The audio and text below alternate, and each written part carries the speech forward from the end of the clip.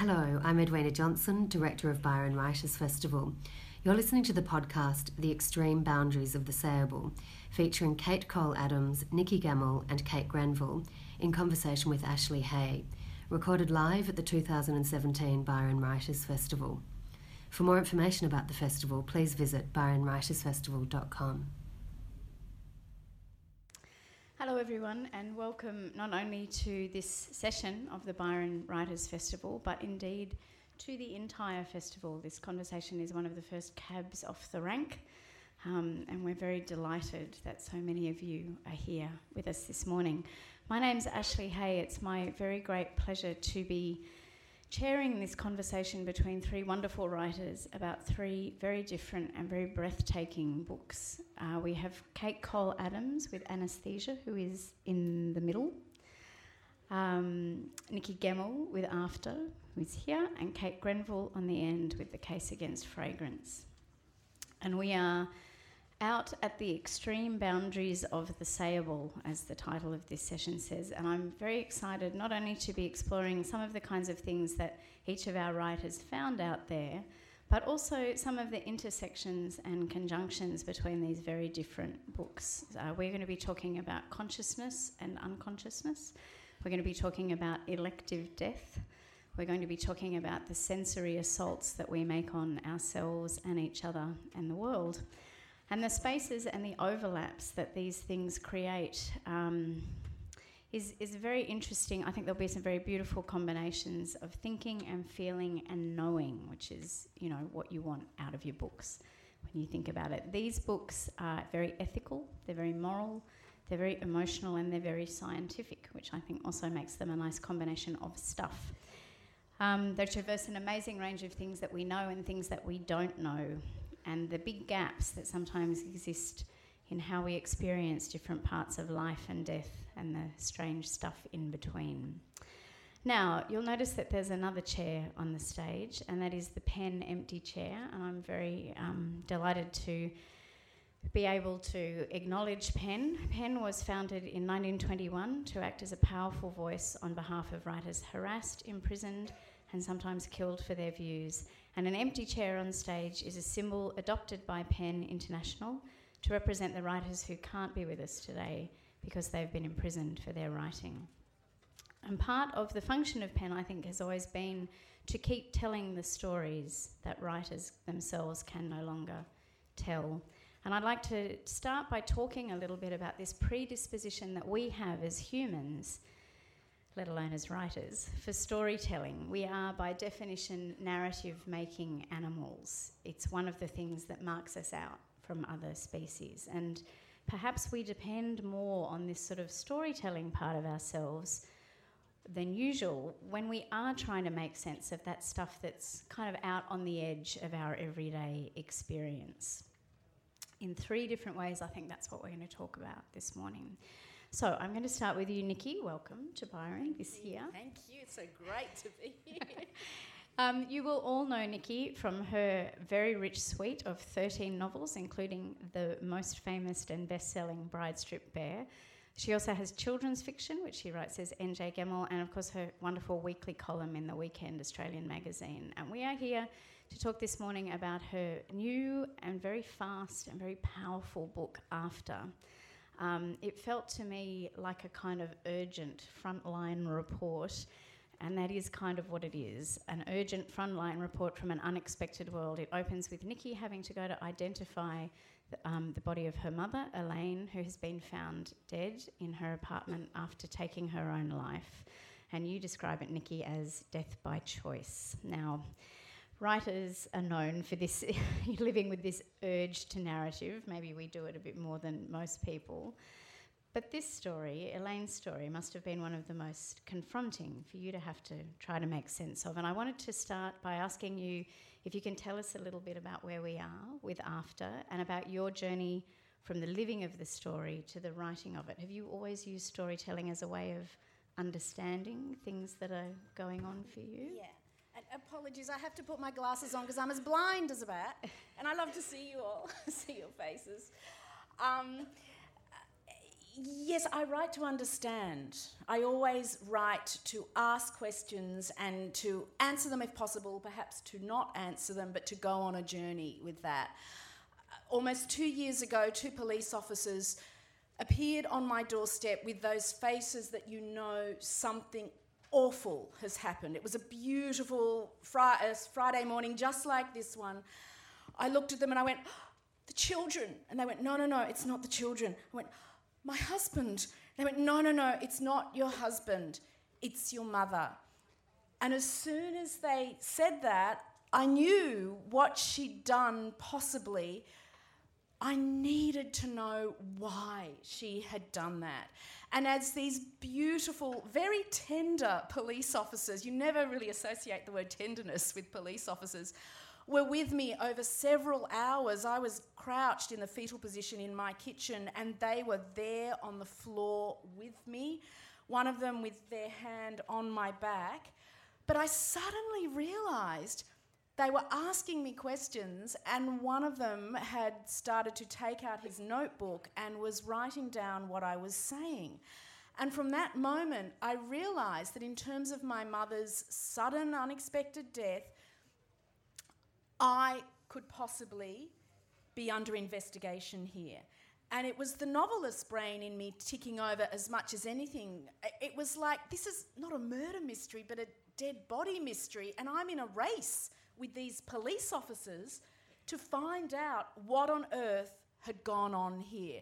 So I was taken down to the police station. I had to give a statement. You know, they asked me, "How do you spell euthanasia?"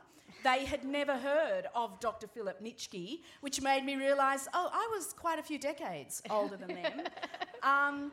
But it began a process, a journey of understanding. And as I have always done throughout 20, 25 years of writing, I write to understand, I write to give me strength and solace to get me through. And writing was my way of getting through this terrible mess of a mystery that involved my mother. Thank you. I have the sense that your book is going to be incredibly important to a lot of people for helping them to frame things they've never quite known how to ask or how to think about before. It's got this very great power for just looking at an incredibly complicated thing head on. Yes, I think my book, as much as anything, is a plea to listen. I've been doing a few forums involving people very interested in death by choice. My mother basically, she had chronic pain. She was very involved with Philip Nitschke's Exit International organisation. She imported Nembutal from Mexico and his Peaceful Pills handbook. She basically did it by the book. And I was interested in that whole almost cult-like process. She found a lot of solace from that world. And what I've found as I've been talking to various people, elderly people will often stand up at the end and say, "No one is listening to us." So in a way, I didn't listen well enough to my mother. I would get too emotional when she'd talk about exit and her desire for euthanasia. I'd put my hands over my ears and I'd go, Mummy, don't you want to see the children grow up?" It was emotional manipulation in a way on my part that cut off the conversation, made it too hard for her to have the conversation. I would do everything differently now. So my book, in a way, is a plea for opening up this conversation, normalising this conversation, giving older people amongst us respect for their wishes and what they want to do. Thank you. And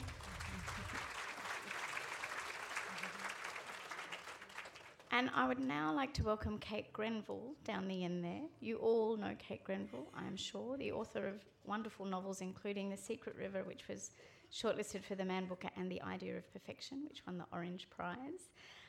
2 years ago, Kate performed what I think is a sort of exquisite act of literary resurrection for her own mother's world, which was published as One Life. And it was while she was publicising this book that she realised she was being beset and assaulted by fragrance. And that gives us her new book, The Case Against Fragrance, which is part investigation, part manifesto, about the science and the extraordinary unknowns of this grossly smelly world in which we live. It turns out that the world of fragrance is very secretive, very complicated, and potentially a very dangerous industry. And it worked for me not only as sort of explaining all of that, but on this amazing kind of metaphorical level as well. I was going to say that the book was breathtaking, but then in the context of all the breaths of Kate's that she has been denied, it might not be the best phrase. And I wanted to start, Kate, by talking about the scene at the beginning of the book, which I loved, where you are in a particularly aromatic hotel and you sneak out to buy duct tape to literally seal yourself into your room so that kind of potpourri waft can't come in under the doorway, and you describe yourself as admiring your handiwork, sealed up like a pharaoh, making a mental note that she always needed to travel with tape after this, but also having the nasty feeling that you might just have crossed one of life's little boundaries, which I loved. I wanted to start by asking you the steps that you took from realising this intimate relationship you were going to have with duct tape from there on in to realising that this was a story that you needed to unravel, and how you kind of proceeded from there. Look, reluctantly is the short answer. I thought, I don't want to have to write a book about it. Look, the primary impulse was my own curiosity about what happened to me when I was exposed to fragrance, which is that I get a pounding headache and a kind of terrible brain fog, and I generally just feel like closing myself in a room under the bedclothes. So the question is, was I in fact crazy? Had I crossed that invisible line into madness? Or was there some science behind this? So that was the impulse. And of course, these days, science is at our fingertips on Google, as well as a lot of non-science. But once I had discovered, I read the stuff with astonishment. My first astonishment is that I thought I must be the only person in the universe to get sick from fragrance. In fact, it's 1 person in 3. Now, that amazed me. That means probably a third of this audience either gets a headache or asthma or skin things or starts wanting to throw up. The other thing is, of course, like most of us, I always thought fragrance was made from flowers. What kind of crazy person would get a headache from flowers? No, on the contrary. These days, it used to be made from flowers. These days, no matter whether you're spending a lot of money on something in a fancy bottle or buying some toilet cleaner, it's likely to be fragranced with synthetic fragrance chemicals. So, and the third absolute astonishment is that in this nanny state of ours, fragrance is entirely unregulated by governments. This is a self-regulated industry to the point where you don't even have to read on the label what's in it. Whereas, you buy a pint of milk and it says, "Warning, contains milk." So it was when I discovered all these kind of astonishing things, I thought, well, actually, and if it's 1 in 3 of us, maybe we should be, as you said, starting a conversation about this slightly unknown subject. Mind you, when I floated the idea past my publisher, there was this long silence on the end of the phone. Finally, he said, "Kate, for you to be writing a book about fragrance would be like Mozart giving up symphonies and taking up greyhound training." And the interesting addendum to that is that at a speech like this in Adelaide, a woman came up to me in the signing line afterwards and said, "Actually, my husband's written a book about greyhound training." So I'm a reluctant starter with this storytelling, but having told the story, I'm very glad I did. Did you set out thinking it might be a book, or did you just set out for some answers and then did it sort of unfold beyond you? Look, I am, as my publisher also said, you've discovered your inner nerd with this book. And that is also true. I love facts. Long ago, I wrote a book about a very unpleasant man whose kind of hobby is collecting facts. And actually, there's a bit of me in Albion Singer. I love to know how the world works. It may not be a coincidence that my daughter's a scientist. That thing of, okay, this is happening. Let's work out why. Let's keep unpicking why. I want to come back to the sort of science and fact thing later on, but I would like now to welcome our third writer, Kate Cole Adams. And your extraordinary narrative, Anesthesia, The Gift of Oblivion and the Mystery of Consciousness.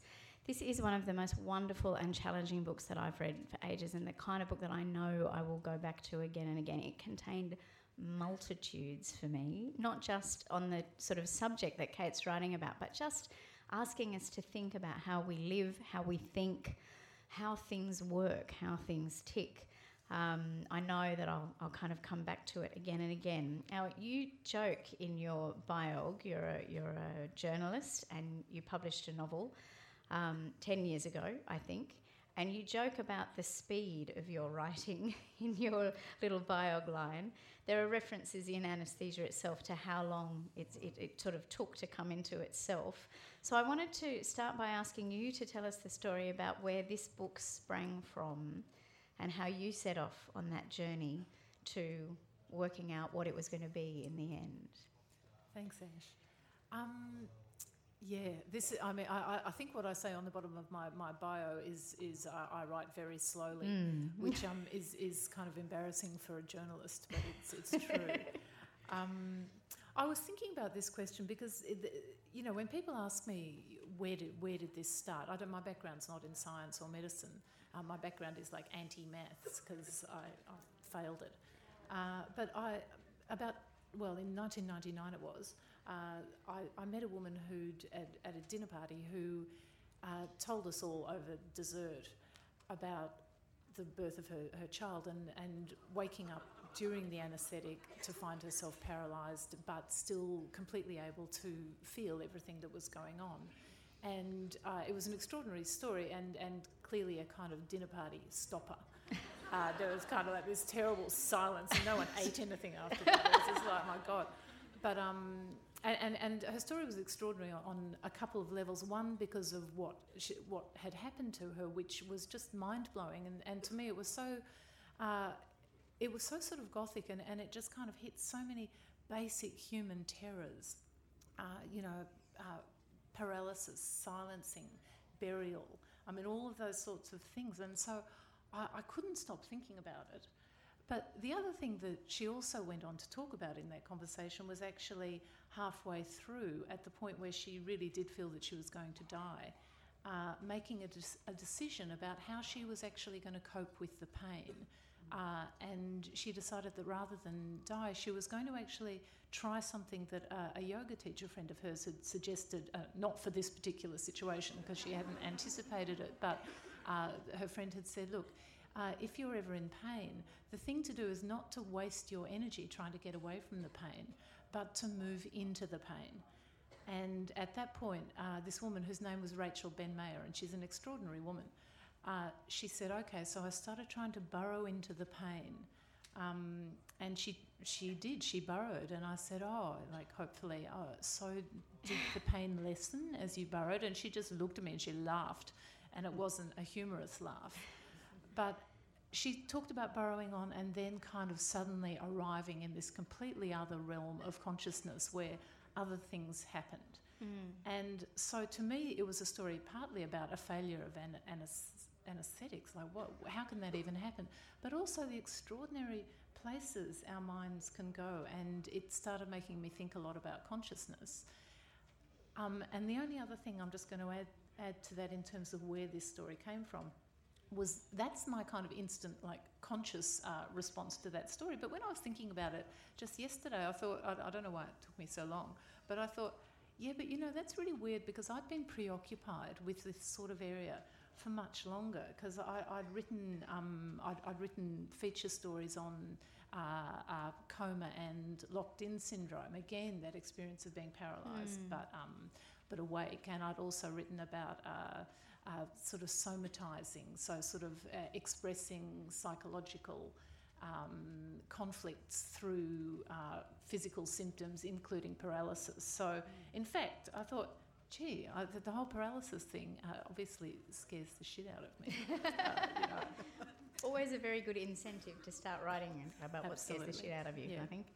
And one of the most astonishing things about Anesthesia, the stuff as opposed to the book, is how little we know about what it does or why. It's also one of the most astonishing things about that big smelly world of fragrance too, like just how little we know about what we're slathering on ourselves. And it's sort of one of the most astonishing things I think about our very standard relationship to death. We kind of don't want to know about it. We want to keep it far away from us, despite the fact that it's, you know, that inevitability out there along with taxes.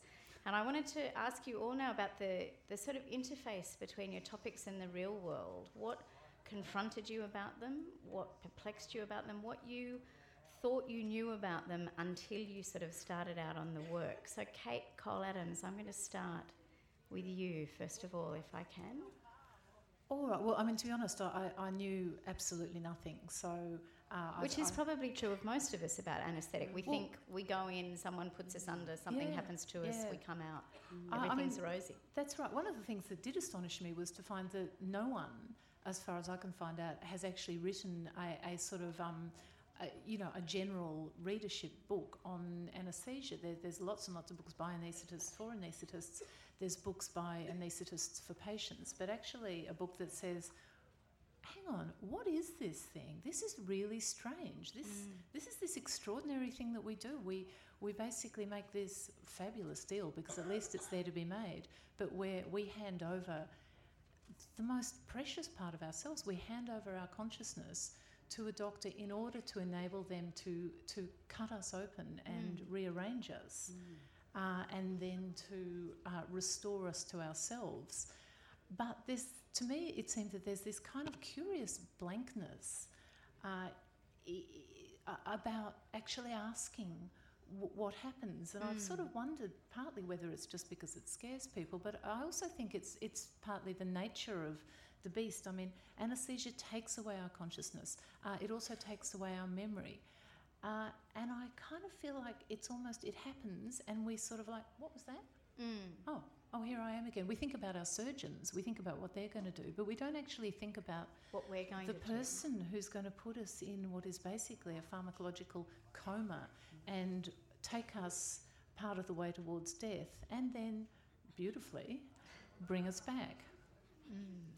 I can't remember the rest of your question. No, thank you. Kate Grenville, apart from presuming that fragrance came from flowers, were you someone who'd thought a lot about fragrance before this book? Or did you sort of know how little you didn't know, if you see what I mean, when you came into it? Or was it this kind of just foreign land opening up in front of you?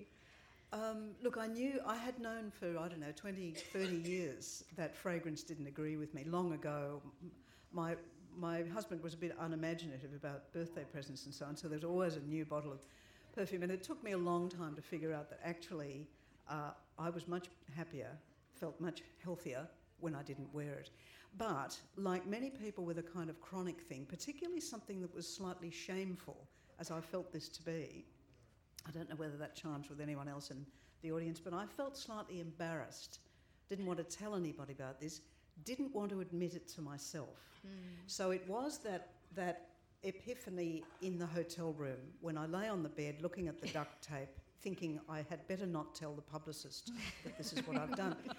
Oddly enough, when I'd written the book, the publicist said to me, you know, it's funny, Kate, I very nearly bought you a roll of tape, but I thought you would think I was crazy if I did. So I was in total denial until that day, but I then decided, okay, I'm not interested in the rants, the rants that you get online about fragrance. I want to know the actual scientific. I want to go right back to the primary studies about this stuff. And Google makes all that possible. We can read the actual scientific studies. One of the things, like you, Kate, I was amazed that there were not already lots of kind of respectable books about fragrance. Once I realised how bad for all of us it is, and particularly that so many people get immediate bad effects, why isn't there a book about it? Why aren't there conversations? So I went online and there are one or two books with, skull and crossbones on the cover called things like, Certain Death. Certain Death, exactly. So I thought, I'm somebody who I love information, proper, substantial, even-handed information. I'm not interested in reading something persuasive. So that's what I want to write. Actually, it was what I wanted to read. A book that would simply lay out all that was known about this stuff that was making so many of us sick. without trying to convince me one way or the other. So basically that's what I wrote. I must say, though, the first draft, some of the passion that I felt did get into it, and I ran it past my son. This is the very first draft. My son's about 31. And because he's my son, he could say to me, look, Mum, this is a terrific book that you must write. You're ahead of the wave here. You know, the community will soon catch up with you. But, he said, there are many parts where it is a mad hippie rant. And I suggest you cut those out, which I did. So thank you, Tom. Can we all rent your son for, early manuscript readings? That'd be very useful. Nikki, I wanted to come back to you now. Now, your mother's death was, this unexpected thing in all sorts of different ways, and it always occurs to me that, maybe none of us want to give too much time or thought to dying because we don't want to feel like we're kind of courting it somehow. Did your thinking about death change when it had to accommodate those decisions that your mother had made for herself? Yes. Let me think how I can answer that. Thinking about my own death? And about, and I guess about how, as you were saying earlier, how people are encouraged to think or not think about their own deaths in a kind of wider conversation. Suicide's a tricky one. In terms of the people left reeling on the other side of it, my mother left no note. I can't imagine doing that to a family. There's still a lot of anger there in a way because my mother chose to mark her farewell to us by my son's 15th birthday. That was the last time we ever saw her. And it was a wonderfully, wonderfully joyous occasion. And we now know that she was planning to kill herself. She knew then, but not to tell us. She had rung Philip Nitschke's organisation several days before that. I ended up not becoming friends with Philip, but he was great, actually. I wrote a column several weeks afterwards in the reeling grief, asking my beautiful, beautiful readers, can you get me through this? Was what my mother did despair or empowerment? Because I don't understand her mind frame here. I don't understand the process leading up to death that she would have been going through. And Philip he must have read that column, he tweeted that morning, Nikki, it was empowerment. And then in all the kind of code language of the exit world, he said she read PPH, Peaceful Pills Handbook, she attended forums, as in his exit forums, and she imported. And this was all news to me. Imported? What does imported mean? Philip was basically telling his very connected world that my mother had illegally imported Nembutal from Mexico. I was furious. It was like, Philip, what are you doing? Stop this. So in my fury, I had to contact him and, just question him and all the rest of it. But that began an unravelling for me of my mother's whole secret life. He sent me 8 years of correspondence that Mum had about euthanasia, but he also sent me, it must be a legal requirement, they keep all recordings of everyone who contacts them.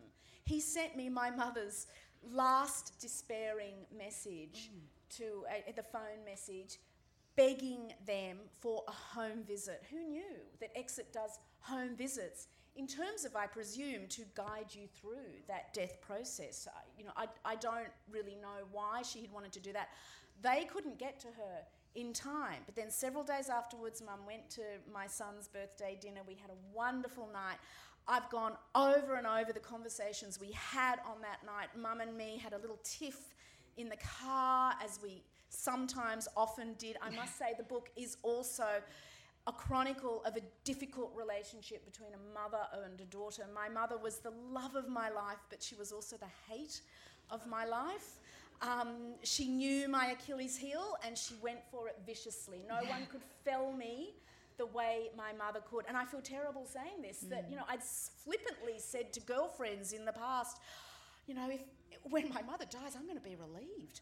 And it's terrible to say that. When she did die, there was absolutely no relief. There was a tightening of the grip. And that was the tragedy of us. So I feel like, okay, Mum, she wanted to do this. I would have done it very differently. And in fact, my book contrasts, one of my beautiful readers who read that early column was a GP near Sydney. And she said, Nikki, I need to talk to you because I am going through what your mother did. I've had 23 years of chronic pain. I have booked into Dignitas and in Switzerland, the euthanasia clinic. I am going to do this. And so my book also chronicles her journey in a way that was in parallel with my mother's, but done in a very different way. It was through communication, openness and honesty with her 4 adult children and those closest to her. She's just done it. Oh. She's just done it.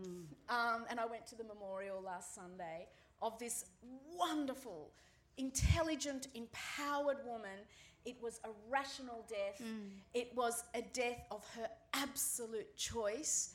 But one of her sons who spoke last Sunday, he's broken in the way that I'm broken. And in terms of how I approach my own death, what can you do but be open and be honest? And hope that you get hit by a bus so you never have to think about it. I'm not wishing that on all of us. I'm not wishing that on any of us. But, but it seems to me... Unknowing. Yeah. Well, that's part of it, isn't it? There's the desire. It seemed to me, reading the book, that the secrecy, what felt like your mother's secrecy, what felt like her willful withholding of information must have been the hardest thing. But for her, perhaps it was a thing that she had no way of opening up that conversation. No. How do you say to your daughter, I've had just about enough here? Because she had also done her research via Philip Nitschke, and she knew the Peaceful Pills Handbook goes into it, all the legal ramifications involving your family. Yes. So she was trying, out of an act of love, to protect us by not telling us, but consequently she died this utterly bleak and lonely death of terror. She saw no way out of the chronic pain, this bully and tormentor that had taken over her life, curled her around a walking stick like a withered old crone in a fairy tale. She saw no way out but death. And that's so sad. Whereas my lovely friend Helena, I call her in the book, who went to Dignitas, she lived her last year, she took all her super out, she went travelling individually with her 4 different kids. One of them, they went Africa safari, another one they went to LA, and another one they went to Norway. Another one just wanted to go to concerts at the Sydney Opera House and stay in a 5-star hotel. So that's what they did. But she lived a life of absolute joy that last year, and that's in contrast. And as you say, it doesn't make the end of it any easier for some of her children, but perhaps for some of her children it did. It gives them a different framework. The one difference is there would not be that sense of rejection and abandonment that my family felt with a suicide that no explanation was given, because this doctor wanted to explain every step of the way and do it very, very thoughtfully. Very mindfully. Yes. The 2 Kates, I wanted to ask each of you what the hardest things for you were to say as the writers in these pieces. Hard for yourself, or hard for people you knew, or people that you spoke with, or maybe the readers. Kate Cole Adams, can I give that one to you first of all? Yeah. I struggled writing this book for. I know yours was like this rush. Mine was like this kind of compressed sort of underground. I don't know what it was, but really, it took me 13 years really actively writing. I've completely forgotten your question. Sorry, Ash. It was that hard. Was it the hard things to say, or the hard things to discover, or No, well, what I was going to say was that I actually set my background's in journalism. I have written a novel, but I thought, okay, this is a fascinating topic. I'm a journalist. This should be quite easy. Maybe 2 or 3 years, a lot of research, but it'll be fine. What I found was the more I tried to write it like that, the less the book would come out, the more kind of angry and constrained and frustrated I got. And the more I found parts of myself and my life and my family's life started seeping in, and I kept on trying to sort of push them down. It wasn't so much, I mean, there were very personal things.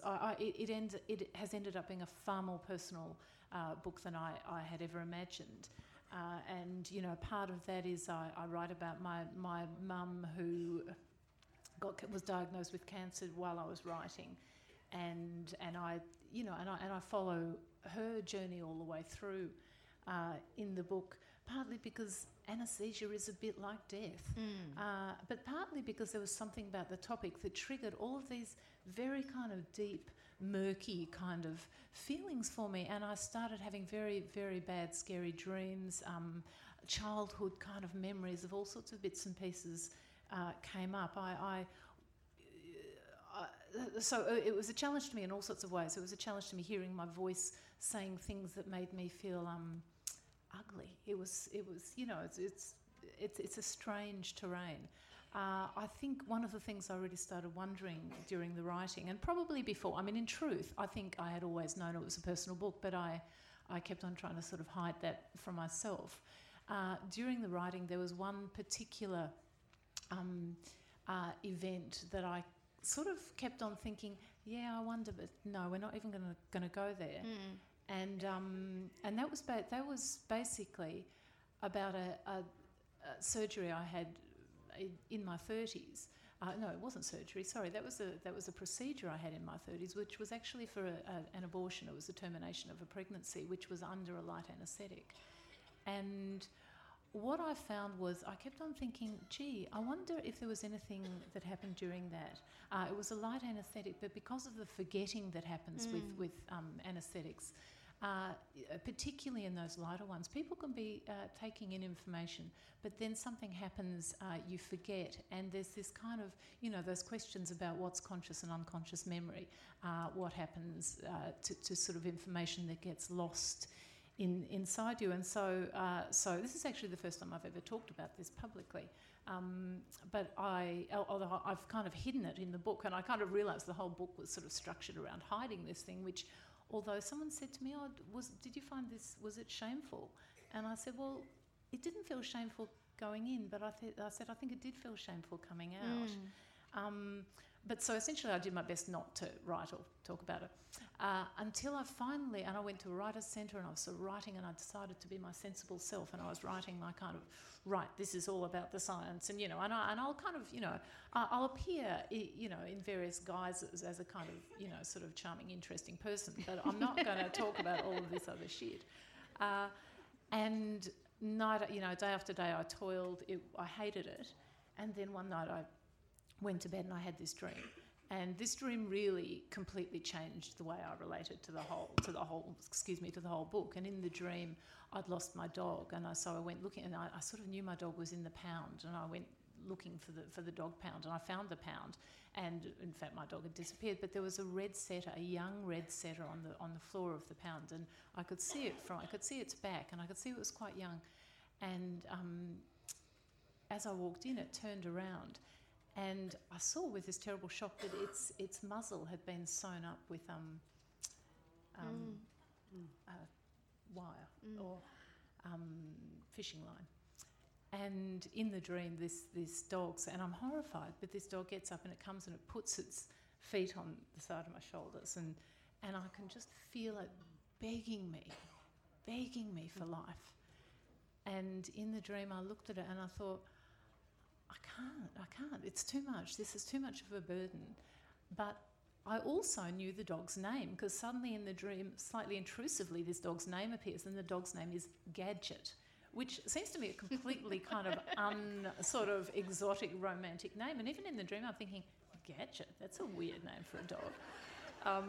But basically I then turn, I leave the dog in that space and I turn away and I walk out and I wake up just suffused with sort of grief and confusion. And I lay there for a long time, and what I realised, I thought, look, I don't know what that dog's trying to tell me. Maybe it was something about having a termination, maybe it wasn't.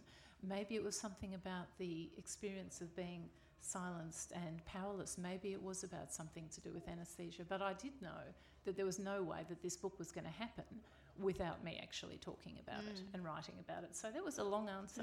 No, but a beautiful one. Thank you. And I love that you're... I love that your subconscious was helping you so actively to work out. I mean, I don't believe that most of my writing happens somewhere that's not anywhere to do with me. But I love that idea that there's all that processing going on that kind of turns up for you when you need it. Won't shut up. Yeah. Kate Grenville, you've mentioned your attraction to science before, and we've talked about your attraction to science writing before. Was it a confronting thing for you to step into the space of that writing yourself, to become the translator or the navigator of science? Yes, so interesting, Kate, to hear you talking about that journey. And isn't the unconscious amazing what kind of corny images it comes up? You know, it wants to tell you about being voiceless. It gives you an image of something whose mouth has been sewn up. I mean, you wouldn't dare put it in a novel, would you?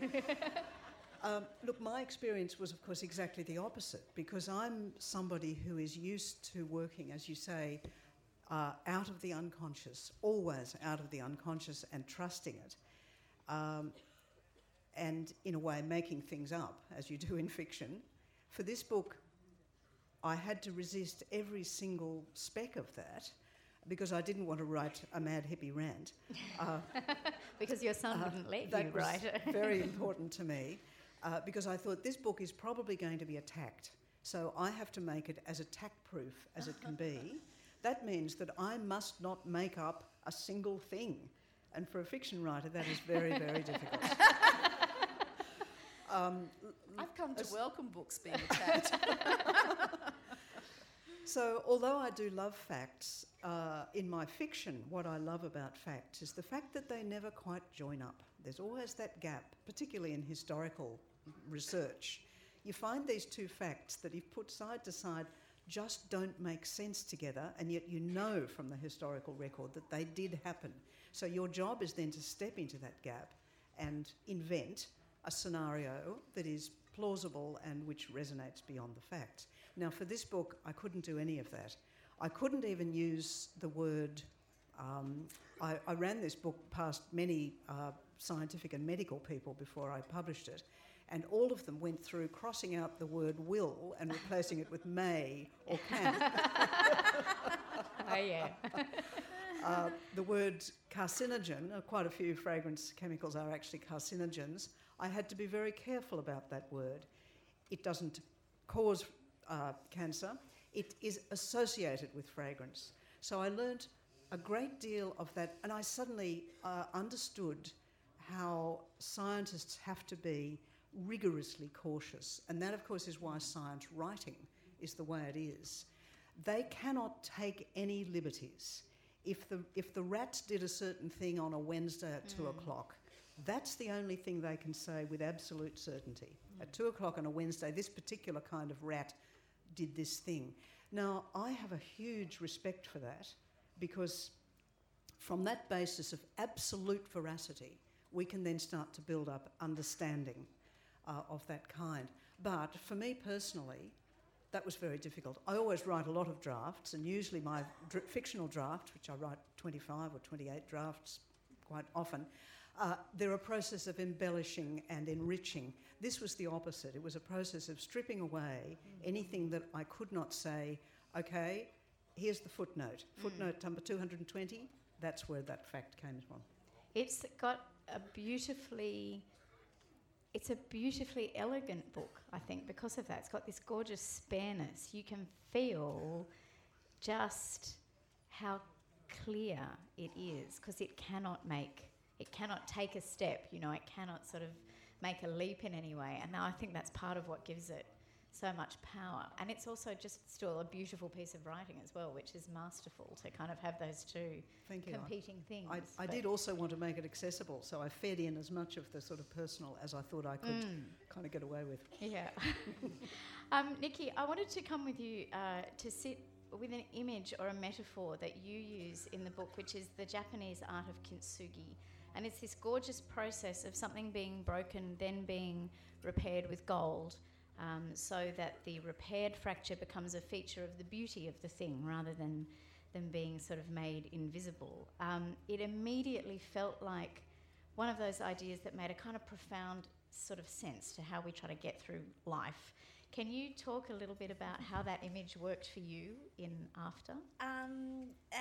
Yes. I lived in London for 15 years, and we were just talking earlier about kids and screens and how it drives us all bananas. And one of the things, I will say my older kids rather than my younger kid who had less screens in their lives, when we lived in the UK, I had a friend who was a ceramicist, and she used to use porcelain with children, and she'd make these beautiful lanterns that were stamped with shells and leaves and rocks, just the natural world. And every time I came back to Australia, once for the Byron Bay Writers Festival, I'd collect all that prickly, spiky, hard, wonderful, natural stuff from the Australian bush, bring it back to the UK, and then it'd all be stamped into this porcelain, which was then fired, and you'd put tea lights in it. I have about 19 of them. When we left the UK with our big shipping container, I said to the wonderful, wonderful packers, these are my most treasured possessions.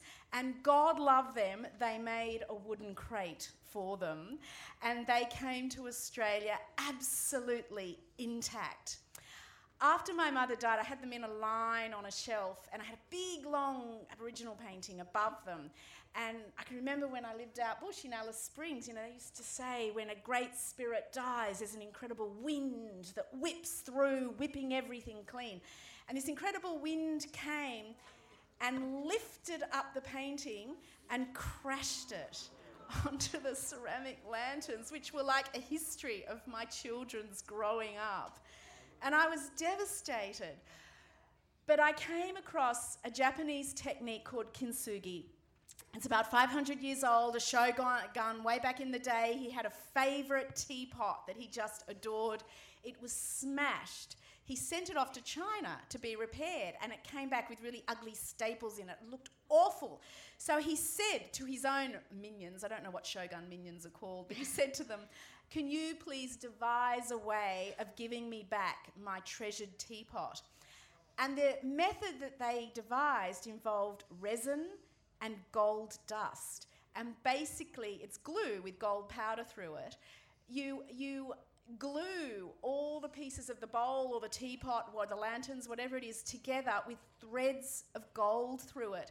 So it becomes something very, very different. And it still maintains its purpose. It has a different strength to it, but it's imperfect. I Googled kintsugi, and I found a company in Amsterdam that sends out little kintsugi kits. Yeah, for about €20 a kit. And I've been going back and back to them now. I repaired all those lanterns very, very wonkily. There's a picture of them in the back of the book. But I thought this is very much an image in terms of my mother and I. My mother, she was born in the 30s. She came of age in the 50s, just missed the flowerings of feminism. For her, for a lot of her world, and a lot of what caused all the tension and the fractiousness between the two of us was the image that she presented to the world. It had to be the image of the perfect family, the perfect house, the perfect daughter, all those kind of things. I was constantly grating up against that. I can remember, when I was 8 or 9, her fury as she combed my hair, trying to drag out the knots in my hair, and she'd be saying, oh, I wish you were like blah, blah, and blah, blah, who are still good friends of mine, the pretty popular girls in the class. Oh! And she was just so infuriated by this nerdy little thing. When I got glasses in my teens, it was like, oh, they make you look so ugly. It was so much about this image of perfection. And so the kintsugi metaphor was woven through the book that we are all flawed. And it took me a long time to accept my mother's flaws. She never quite accepted my flaws. But it felt like a very appropriate metaphor for how we should live our lives. You know, we are more beautiful, flawed. We've got about 10 minutes left. I'm just going to ask one more question and then I'll make some space for your questions as well. So if you'd like to think about that now. Kate Cole-Adams, I wanted to ask you, when you're talking about anaesthesia and this sort of amazing disappearing act that it allows us to do, one of the most extraordinary things that you wrote was this stunning observation, which is that to be in pain, you have to know that you're in pain. Anaesthesia doesn't stop the pain, it just stops us knowing about it. And I just wanted to sit for a minute with that kind of concept of knowing. The fact that our experience requires awareness in a way to be real, does that link for you to a kind of need for our own curiosity, in a sense, that we need the knowledge of something to actually experience it? We need some kind of awareness of it. I think for me, I think I saw it a little bit differently, which has probably turned on its head slightly. But I mean, for me, that whole conversation about pain, and I was going to write much more about pain in the book, but it was just too big and too complicated. But this kind of idea that really, you know, when you go under surgery, basically, you don't feel pain because the definition of pain is the sensory experience at the nerves, but also it's an emotional sort of conscious response. So, and the two work together to create this kind of whole. And so different people respond very differently to the same stimulus, depending on what they bring with them. And I think, to me, the kind of parallel that I've kind of felt throughout the book was more about our conscious and unconscious selves generally. And, you know, and this kind of idea that just because you're not aware of something, it doesn't mean that it's not happening. And I think, you know, and the thing is that, you know, under anaesthetics, although there are painkillers, but, you know, our bodies still keep twitching and moving long after we are unconscious. Our bodies are still responding to that stimulus, even though we don't sort of ostensibly feel pain. But that stimulus actually does have implications in our ongoing lives, and if that pain isn't controlled properly during the anaesthetic, there's an increased chance that it's actually going to translate into chronic pain later in your life. There's also a chance in the operation that pain will actually push you towards wakefulness and awareness. And so to me there was that interesting parallel with kind of unconscious pain, I suppose, unconscious psychological pain as well, and the ways in which it's hidden from consciousness, but the ways in which it manifests very powerfully through our lives. And you know, one of the things about unconscious processes is basically while something's unconscious, we can't really do anything with it. It's just there. It's not until it comes into consciousness that we get to contextualise it. Yeah. And so it becomes repetitive, and it keeps kind of saying the same thing over and over again in a very unsophisticated way, really. Does that answer the question? I think, yes, the whole space between the conscious and the subconscious, we need another 2 hours to talk about, which I'm sorry we can't get there now. We have come to the end of the time for our conversation, but we've got time for some questions. Can I ask you all to please make your questions short and quite questiony, if you could?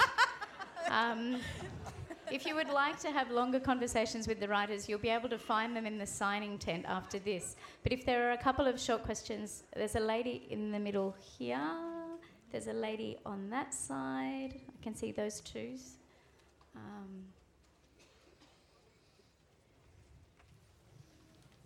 Hello, I've got a question for Kate Grenville. I have a problem with scents as well, with perfumes. And just yesterday, I was in a cafe having a coffee and some lunch, and a woman got out her natural oils or whatever it was and put it on, and it actually, I was with a friend. It ruined our lunch for both of us. My question is there a polite way? Did you explore anything like that? Is there a polite way to What's say, the etiquette for this this? is really giving me a problem? Well, look, once I did leave in a similar situation. I left a little card on the desk of the person who had, on the table of the person who had forced me out of the cafe. And I saw her read it and look stricken, and I thought, this is not the right way to go.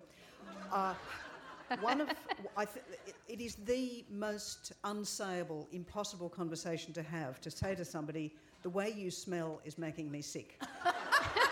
Very, very difficult conversation. So one of the many functions of my book, I hope, might be that you can just casually leave it lying around. So the trick is to only leave your house with 20 copies of Kate's book and just park them wherever you find the need. There was a lady, I've lost her now. Yes, there's a lady just in the middle here. And then there was one more lady over here.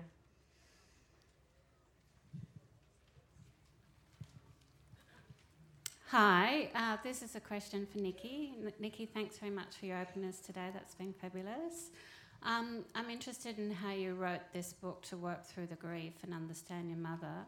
And so my question is, to what extent has writing the book helped work through the grief? For me, and I guess for anyone who's gone through grief, you become someone else. You don't feel like yourself. I felt like I was a danger to myself and to others. I felt at times I couldn't drive my car. I was snapping at people in the supermarket queue. God help me with road rage, all the rest of it. I had turned into someone else. And for me, and my beautiful husband and my family, I just turned into this awful, awful harridan. I just was so unbalanced in so many ways. But for me, the only thing that was my anchor was writing. Writing to get through it, writing to understand, to remove myself from the world. You know, the Jewish faith, they have this decree that, and it's only with the death of a parent, it's not with the death of anyone else, that you remove yourself for a year of your life after the death of your parent, because no one else has shaped you like they have. It is such a seminal tie. And I really felt for a year, I still don't feel quite normal, but my husband would say that's normal, I've never been normal. But for a year or so, I just needed to retreat from the world, and writing was my rock to get through it, because it was an investigative journey as well, perhaps. But I've also, I think for all of us with kids and everything, it stops the shouting for me, in terms of I get calmer, I am a better mother if I'm allowed to write, and if I can cleave the way out of my life to work. So that's why I did it. Thanks, Nikki. Thank you. There was a lady in the middle here as well. I think this might be our last question as well, because I know there's a lot of people pressing in for the next event. My question's for Kate Cole-Adams, so that's good. Thank you for that democracy. I haven't read your book yet, but I'm really looking forward to it. And I just wanted to ask you a question about whether you looked at childbirth and how the stream of consciousness when you're in that pain, because I know from myself and probably a lot of other women that there's some kind of amnesia happening, so I'm just wondering about that. If you have two, there definitely was. Look, it's a really good question, and there were so many places that this book sort of started going, and in the end I just realised I can't. There's way too much. But I do look at hypnosis and hypnosis in pain control, and that's absolutely fascinating, and sort of, you know, and the fact that people can actually go through surgery entirely with hypnosis. And also the fact that actually with the sort of hypnotic suggestion before surgery, people actually come through with much better, and there's been studies that you come through with much better results, less nausea, less pain. In one case, you know, they saved the hospital more than $700 per patient in time and pain medication. So I think those sort of conversations about ways of dealing with pain that are non-medical or not entirely medical is a fantastic conversation, and one of those ones that I would hope that this would open up. Thank you. And thank you all for your thoughts and for your interest this morning. It's been an incredible privilege to sit with these three women and their books. Thank you. Thank you.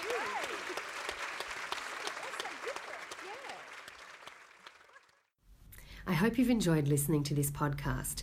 This session was recorded live as part of Byron Writers Festival 2017. You can find other recorded talks and discussions from Byron Writers Festival on our website, byronwritersfestival.com.